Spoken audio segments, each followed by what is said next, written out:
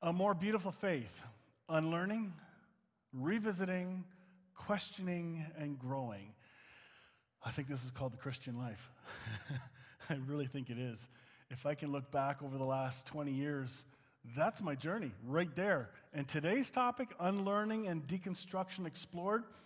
The reason I want to cover this is because last week I made a huge list of all kinds of things that I think are worth questioning. And I'm not going to repeat it because that's another, to repeat the list is a whole new sermon, so I'm not going to do it. Go back and watch. And I think I copied and pasted it in one of the posts of where all the questions that I think need to be challenged. And there's more, I know there is.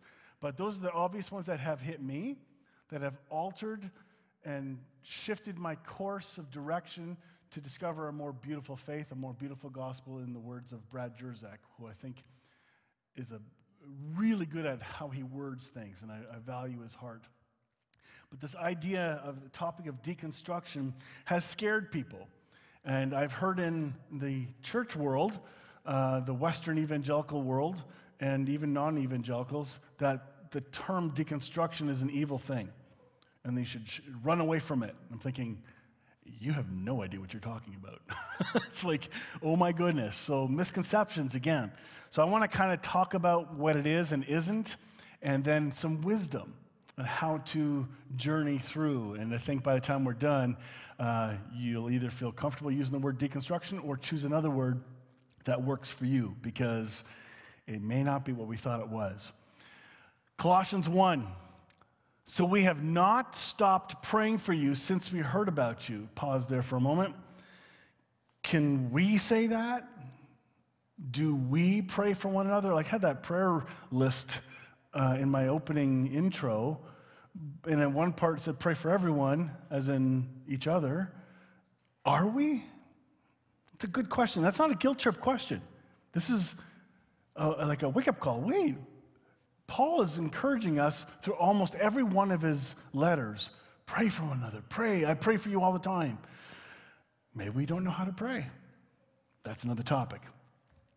I've not stopped praying for you since we first heard about you. We ask God, here it is, we ask God to give you complete knowledge of his will and to give you spiritual wisdom and understanding. Three things.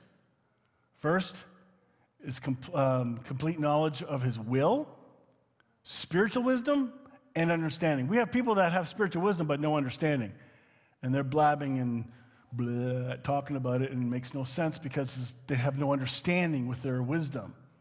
So, and then the knowledge of God's will. God's will is not some little tiny diamond you got to find on this gorgeous 5-mile beach of really fine sand. And God says, yeah, it's out there somewhere. It's up to you to go find it. And, find my will, and then, we'll talk next. Good luck. That's not what God's will is. God's will is Jesus, who is already in you. You have God's will in you. It's not that complicated. Religion has made it complicated. But that's another sermon. Let's keep going.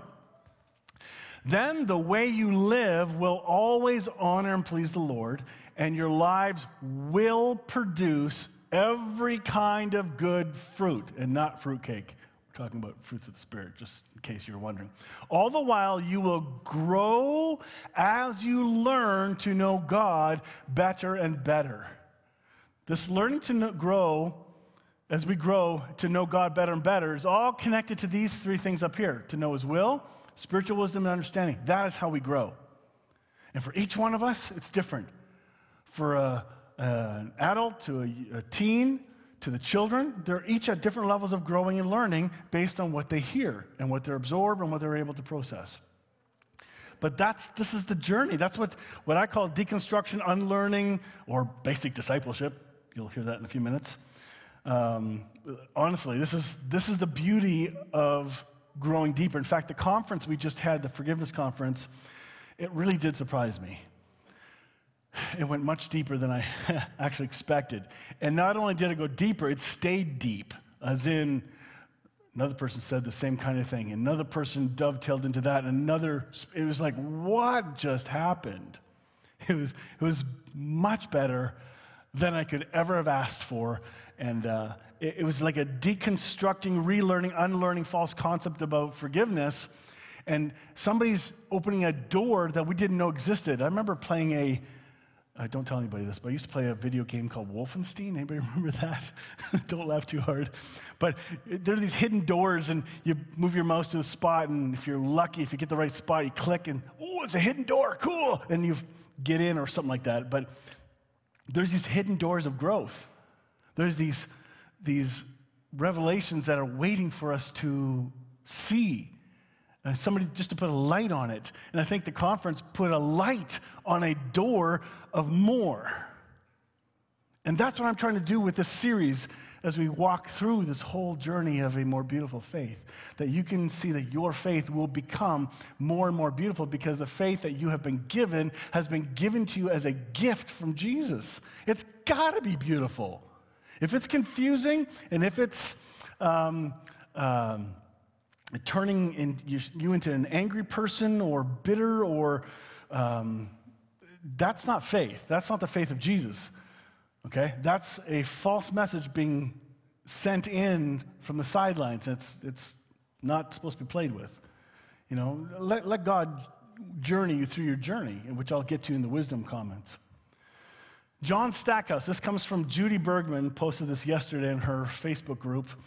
I thought this was perfect. Evangelicals in every place and time could use some healthy deconstruction, if by that we mean what evangelicals have always practiced. When at our best, careful Bible reading that prompts renewal and reform.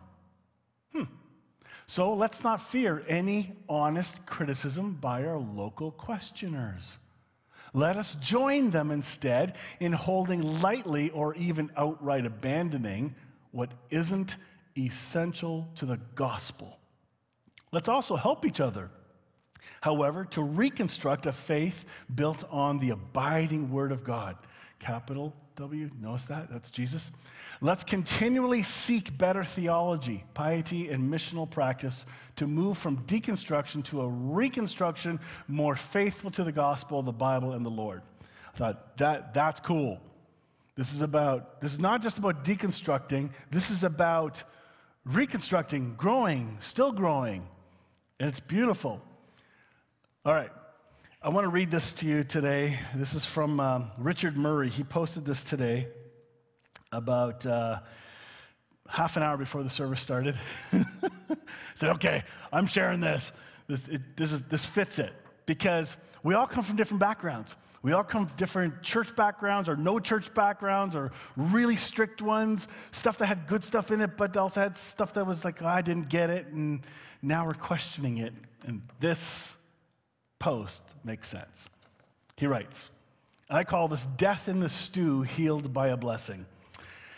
In 2 Kings 4, 38 to 41, the prophets had made a stew for their consumption. They eventually realized there was death in the pot, that it could not be digested. I wonder how they found that out. Sorry, keep going. Elisha then came on the scene and commanded that blessed meal be added to the stew, which immediately healed and sweetened it for consumption. Today, for many, the pot of God's image has death in it. It can't be digested. It is bitter and causes bitterness.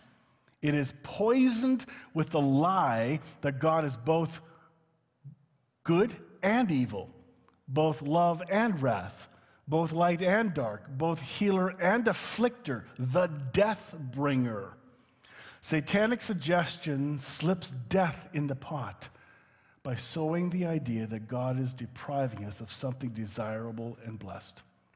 But Jesus is the miracle meal that we can cast into our pots and know beyond all doubt that He is only and always good. No death is in or near Him. Death was in the pot until the meal cured it. Death can fester in our image of God until Messiah cures it. Sprinkle Jesus' miracle meal over any form of death. Sprinkle it over our minds. Sprinkle it over the Old Testament. Sprinkle it over sickness. Sprinkle it over oppression. His life overflows our cup. That is good. You may have to go back and reread it yourself. I'll share the post later. But I think as we look back, and maybe the stew that we've been served up had some good stuff in it, but it also had poison in it, and we didn't know. But then Jesus comes along and says, I'm not going to let you stay sick. I'm going to bring good news. I'm going to heal your theology. I'm going to heal your life. I'm going to heal your thinking, heal your concept of who I am. And that's what Jesus did. He came to reveal who the Father was, the false concepts of who his daddy was. Richard wrote me back later. He says, we've got to get that duality, bipolar poison out of our corporate stew. Oh, yeah. That's another sermon, but we'll leave that alone. So let's talk about this deconstruction, because maybe our stew needs to be deconstructed or healed. Deconstruction can be a word to describe addressing all the topics that I listed last week, but perhaps we need to take a look at the process and explore some wisdom so the journey is more smooth. Learn from others who've gone before you. I've watched people deconstruct well and others not so well, and they've made a mess out of their reputation. They've made a mess of their character, all in the name of deconstruction. And therefore, deconstruction can get a bad name. Not everybody likes that word, and that's okay. I'll give some other options as we go. But most people are understanding at least what I'm talking about in this context. So deconstruction does not mean to destroy all you've learned. It's realizing or discovering that broken pieces have found their way into your theology or stew and need to be removed and replaced with the original parts, OEM. Original equipment manufacturer. So OEM automotive components are the official genuine parts produced directly by your vehicle's maker. I know I've put in non-OEM replacement parts into my cars over the years, and some have failed miserably, and I had to order the original, and that's the way they set it up. It's a way to get money, but still, it's the way they designed the car, so, or whatever. Deconstruction does not mean throwing out Jesus. That's one I hear all the time. Oh, we're gonna become atheists, or we're gonna not believe anything at all. Listen, Jesus is big enough to handle the questions. Just like the Stackhouse quote, this is about inviting the questions to allow the safe place, which I'll talk about in a bit when it comes to the wisdom part. In fact, that may be all you will be left with. The question is, which Jesus? Our concept of who God is, which I'm going to cover next week.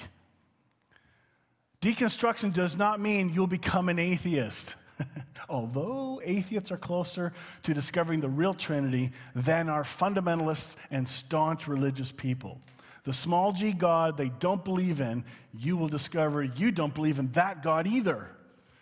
How often do I sit down with families when I do a funeral call as a funeral home chaplain? One of the first things they'll say is, we're not that religious. Here we go again. Neither am I.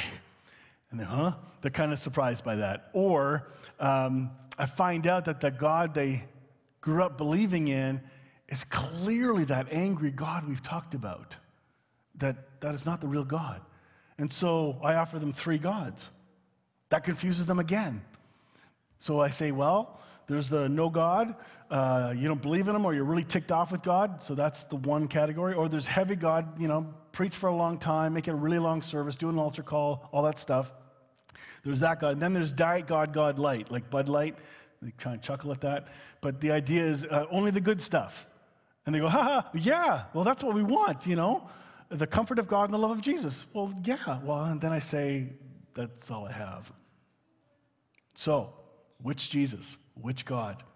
Next week's going to be a lot of fun, because some of you will remember some of the previous messages on that, but it's time to revisit our false concepts of who God is and who we think we are and so on. So atheists, you'll quickly discover that they're usually pointing to a very messed up concept of who God is. Deconstruction does not mean you'll become a universalist, although is that really a bad thing? You'll never have your boundaries pushed on how far God's love and grace really does reach. It's better than you've been told.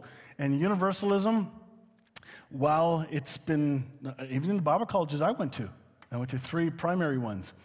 Universalism was supposedly heresy.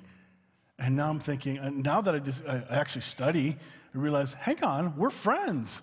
We're family. Yeah, I'd rather be closer to an atheist, universalist than a fundamentalist who God has set up. Some are going to make it, some won't. Sorry, you're damned to hell. That's it. Like, sorry, I'm going to pick the hope-filled side. But it's taken me a while to get there because we are conditioned by our communities we're raised in. Okay? We can easily get shamed by a word or a concept that we may associate ourselves with. So for a long time, I didn't use the word universalist because I knew some people would go, oh, then, but now I don't care. Finally, I've gotten to a place of more comfort and being more stable in what I believe and see and can show and share. And I want to feed and help others who are also hungry to grow. So it's not that bad. Would it be so wrong to show up in heaven and go, whoa, this is more than I thought? Unlike getting to heaven and going, oh God, I so overestimated you. You're not going to say that. So God's love is bigger than what you already know. And if that universalist concept shows that God's love is farther and wider than you've been told, that's a level of consciousness that you're aware of. But the scriptures tells us that his love is even further than that. So, who wants to set the boundaries? I think we have much to learn in that field. Deconstruction does not mean getting more answers right. This one's hard. Instead, you will gain more insight and wisdom from more ancient sources. You'll begin to become more comfortable with mystery rather than absolute cubbyhole theology. This is what I believe. This is what our doctrine says. How many churches have a statement of faith online or here's what we believe? Ooh, that's all nice, but guess who that's for? Other believers who will agree with you. That's it. It is not for unbelievers. Think about it for a minute. Who is it really for? We only want people who are not going to stir the pot. So we're just going to say, here, if you don't believe this, stay out, stay away. Really? If you want to, okay, that's how I see it. They may have other motives, and that's nice, but I don't think we should do that because how many times has your faith developed, grown, and matured? And the things you used to write and post and believe 20 years ago are not the same thing you believe today. So, I know a number of authors. So once it's in print, that's it. You're stuck. Remember Steve McVey? He wrote the book Grace Walk a long time ago. Well, his most recent one, what's it called? Beyond an Angry God. Well, that book was not well received, but he wrote in other books different theology, but it was a journey of progression. And there are other teachers, Brian McLaren, he wrote a number of books years ago, and progressively it changes and grows and matures.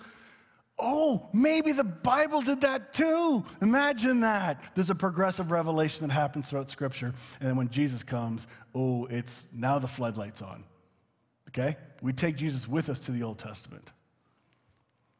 Oh, wait a minute. And this is not about being right, because you're going to be exposed to other perspectives you didn't know about, which should humble you and make you realize, there's a legitimate perspective that I didn't know about that needs some respect.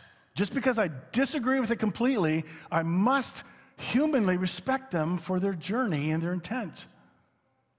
There are good people who've studied Scripture in the original languages that arrive at different positions. To say they're wrong is pretty arrogant, and yet we may feel inside they are wrong.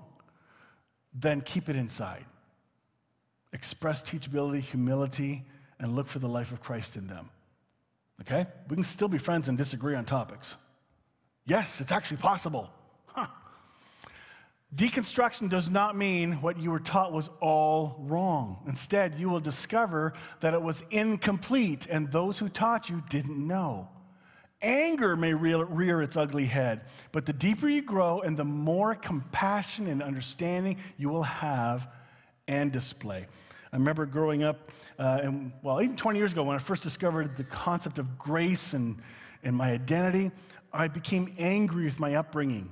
Oh, they were all wrong. Oh, they taught me wrong things. And 20 years later, I realized, I actually learned a lot of really good stuff. I really did. I learned my Bible stories. I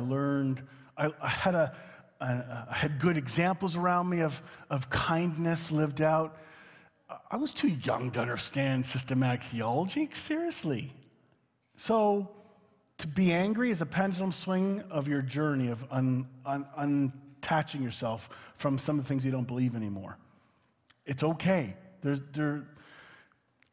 People who are angry, that's a dangerous place to stay. It'll either make you bitter or it'll push you to growing and becoming more compassionate and gentle. You can tell where a person is pretty quickly. From Bill Thrasher, he says, the real point is that deconstruction has a connotation towards destroying the supporting building blocks, whereas these other terms, which are going to be shared in a second, seem more intentional about breaking them down in a mindful fashion so that they'll be rebuilt into something much stronger and more stable. That's a really good way to look at deconstruction. Bill Thrasher likes the idea of disassembly instead of deconstruction. Now, I think, Drew, you sent me something, I forget what it was. Just remembering it now, because after I first did this one, you sent me something right away. Oh, I can't remember. But anyway, the disassembly is one part. Okay, the parts are still usable. This is not about destroying. Lisa Couture wrote, she likes dismantling, which is funny, taking the ego, the flesh concepts out of your what you believe. Renovation, yep. If anybody that does renovations, you keep what you can, and you got to replace some parts. Rust built up on things and really wrecked it. You need a replacement. Authentic discipleship, I think, is really what this is. Learning and unlearning. This is all. Deconstruction is really just growing. Sorry, I know deconstructing may be a more fun word, but it's basic discipleship 101. Maturing your language and terminology as you grow from stage to stage. It's very much like the child, young man, adult, or young adult, adult stages we talked about in 1 John 2, I think it is, where terminology is different. Children want to use the language for a topic. As you become a teenager, you don't use the kid language anymore. And as you mature as an adult, you're not going to use the teen or kid language. You just keep maturing your terminology. I think that's going to happen in your journey of growing. This is beautiful from Francois Dutoy. By the way, if you didn't hear his Still Growing Grace message last week on Wednesday morning, go back, an hour and 18 minutes of divine grace. I'm not kidding. Deconstruction and unlearning made easy. You don't have to extract the drought first. Let the water deal with it and watch the space transform naturally. Light dispels darkness effortlessly. And what I love about this point is we're not like last week I gave you a list. Well, don't let that list become, I need to visit all these things and pick them all apart. Now here's the list to go through. No. Grow and understand who God is and discover God's love. And His love will hit all those parts, and then you'll be ready to unlearn or learn whatever topic comes to you. You don't have to go searching. You can, but I'm just saying, sometimes our self-effort and trying to help the Holy Spirit out backfires. Deconstruction does not mean you will throw away your Bible. People have thought that. Then they're messing with the scriptures. No, they're not. But you will discover that there may be better ways to understand how certain texts were translated. You may discover that humans, added and deleted words to make it fit their theology or cultural understanding at the time of the writing or the translation. Okay? Every single English translation is translated with a lens and a background mindset every time. Language constantly changes. That's why I love using multiple translations, because I think it helps us see and learn and grow versus the one I'll just say the King James only mindset of there's only one translation. It's the Bible Jesus used. Yeah, right. It does not mean you'll throw out your Bible. You'll discover that the early church saw things very differently than how the West sees it today. You just weren't told. You'll discover that not all of the Bible was written to you, but it was written for you. Really important. You can learn. You'll discover the Bible's not a single book, it's a library. You'll discover that there have been disagreements about which books should be in the Bible and which ones shouldn't be. This should not stir fear, but rather hope. People say, well, it's in the Bible. Which one? The Protestant one? Which one? Are you talking about the Orthodox Bible? Or are you talking about the Catholic Bible? They all have different books in them. Which one do you mean? Well, my background that I believe in Bible. Like, it's not that simple. Which translation now? Which, from the Latin or from the Greek? And which Greek? Like, seriously, it can go berserk. And so we can get frustrated and think, well, we'll just trust the scholars on that. Whatever they say, fine. They must have studied this. Research. Deconstruction does not mean you'll become New Age. Instead, you'll discover and you'll have enlightenment. I wrote that wrong. There'll be enlightenment, awakening to what is true, but you can't see it. And then the Holy Spirit goes, you've read this verse your whole life. Now I'm going to wake you up to it. It's like Colossians 1:27. That was mine 20 years ago. Christ in you, the hope of glory. I didn't know that.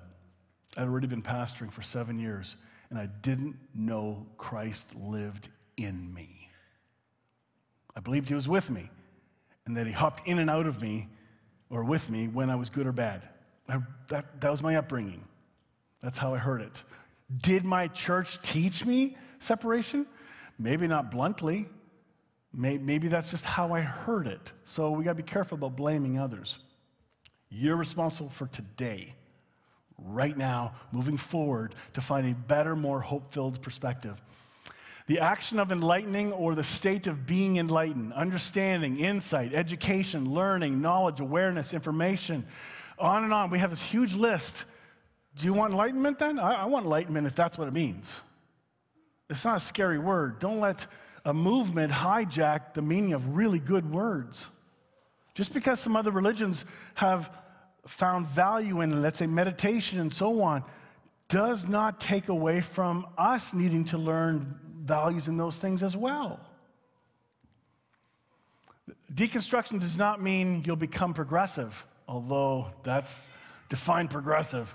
Instead, you'll discover that what may sound new to you is actually more ancient and historical, accurate than the new teachings of the last few hundred years. The early church fathers are not from 400 years ago, but instead they go back to the few centuries after Jesus. I can't believe how many people think that the early church fathers started with Martin Luther. Thinking, do you not know your early church fathers were all Catholic? No. Yes. Oh my goodness, yeah. That means there's history that has to be learned. Wisdom for the journey. Yeah, I can do it. Whew. Things I've learned, things that have been shared with me that I think would be helpful in our journey. Number one, grow in a safe place with trusted people who allow for every wrong question and response. Maybe some circles are not safe to ask questions. Maybe. I hope that Hope Fellowship is a safe place. I don't have all the answers. I used to. I don't anymore. Thank goodness. But it's a safe place. But it also takes time to build that trust. Okay? It takes time to trust somebody. And sometimes conflict will reveal how trust plays out. Conflict is not always bad. Sometimes it stirs the water so you can see where the trust is, and then, oh, that needs work, and you work on that. Don't process all your growth or revelations that are new to you on social media. Imagine that. Not everyone is at the same place you are. You may unwittingly do it in an angry way and then end up bleeding on people that didn't cut you. People have been angry about their theological changes, and they just blurb it all out. They're wrong, I'm right. And they actually start naming churches, naming people. Don't do that. Very unwise. This is just wisdom. And if it tickles your heart that, maybe that's me, then I'm fine. I'm not talking to anybody. Because it takes one to know one. Just saying. This is all stuff I've walked through personally, and I mean that. Careful as you process publicly, us versus them, or I used to be with that church or group, but now I'm so much wiser. It's completely immature language that reveals your immaturity. This is not about trying to show others how mature you are getting or use it as an in-your-face reaction. This is a hard one to digest because sometimes we still want to vent. But I don't remember Jesus venting. He only called out the religious elites who were incorrect. And if there's anybody going to call them out, Jesus is kind of qualified. That was pretty good. But just think that through. Don't declare any new revelations, new to you that is, until you've processed them and wrestled with them, researched and pondered. I've had this modeled by some mentors in the past. Just because you heard something cool, oh, that's so cool. Did you know God did this? It's like you're just parroting somebody else's comment. You have no idea how true it is. And again, that's okay, but the wisdom of quietly processing first, studying and researching. Unfortunately, a lot of pastors and leaders or people who are trying to grow a ministry, that's the very thing they'll do because they're trying to keep growing and still grow their platform. Ouch. Just be careful. That way, the message that you are learning becomes your message, not so-and-so's. And for a time, you may be mentored by somebody, and it happened to me too several times, where I learned from a certain teacher. It's really good, and I know they studied, but I'm also studying myself with them and still relate to them. But after a while, that message becomes my message now. And then I am growing in this. And it's like, cool, and suddenly the family grows. It's pretty cool. Shock statements tend to be very unhelpful. Usually a call for extra attention. Once you start, you'll need to become more and more shocking until you're unbelievable or not trusted. A tone of humility, less dogmatic and gentle, will be heard by those who need to hear the good news you're discovering. It's called clickbait. There is no hell. That's a great clickbait, because you'll get ticked off people and you'll have happy people, and you get the battle going, and you jump on somebody else's words and you use very strong statements on the front end. Again, takes one to know one.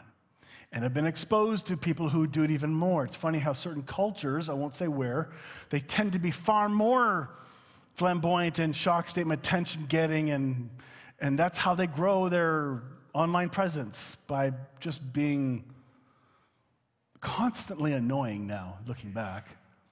And I don't want that. I want the message that I share to be believed, to be honest.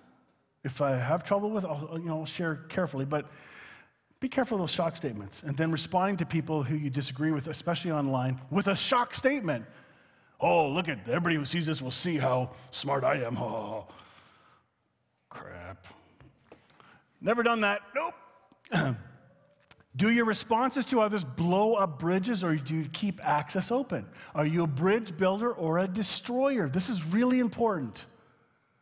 Are you the kind of person that doesn't care what anybody else thinks and just blasts and blasts and blasts? Or are you willing to let people come alongside? Or do you come alongside someone and ask them quietly? Do you respond to, again, I got to use online on this one. How many times have you seen people have arguments? And usually it's in Christian groups. That's the worst. They're just the worst. It just is. They just have all these dumb arguments, and it gets really, oh my goodness. Well, do you ever think of private messaging people? Say, I don't want to post this publicly, but here's my question. That's no fun. Yeah, but it's wise. Just a thought. Do you try to connect with others now that you know better, almost like rallying other like-minded folks, hoping they'll jump on board with your position?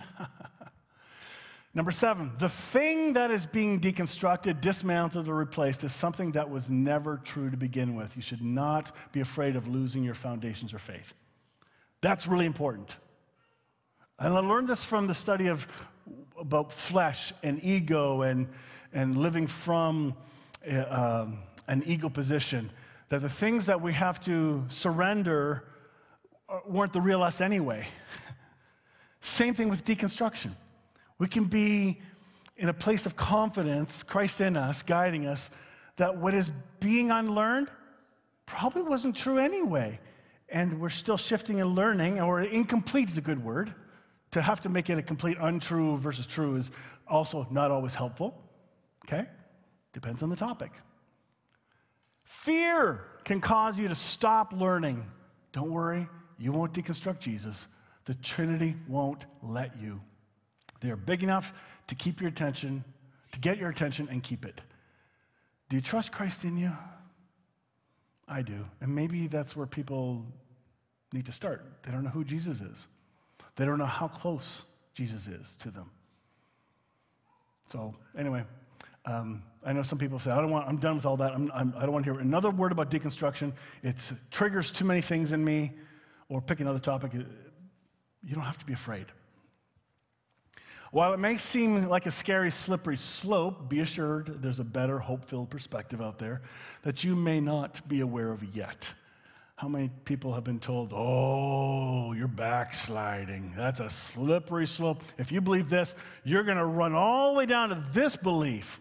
Oh, that's like the classic response to anybody growing, because they're thinking your thoughts for you as if they're really good at it. Okay? So be careful. Even if you use that term, don't.